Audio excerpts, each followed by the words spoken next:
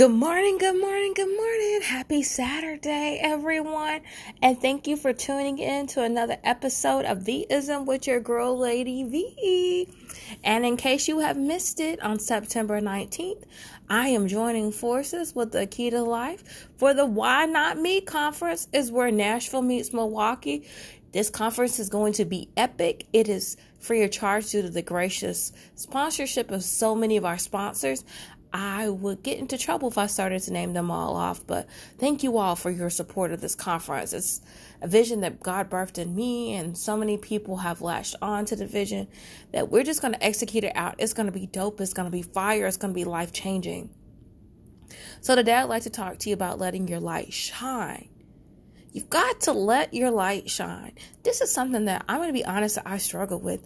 I'm always that one that's working behind the scenes. I'm uplifting someone else so they feel good about themselves, but at the end of the day, I'm not taking care of myself. Ladies, it's time for you to take credit for the work that you're doing. I get that, somebody on your team may have low self-esteem and they may need that encouragement, but don't forget, even though you are strong, that you also need that encouragement. So don't let your light shine. Don't have a seat at the table and dim your light just so somebody else can feel better. Now, what I'm not telling you to do is not to be humble. Always be humble with it.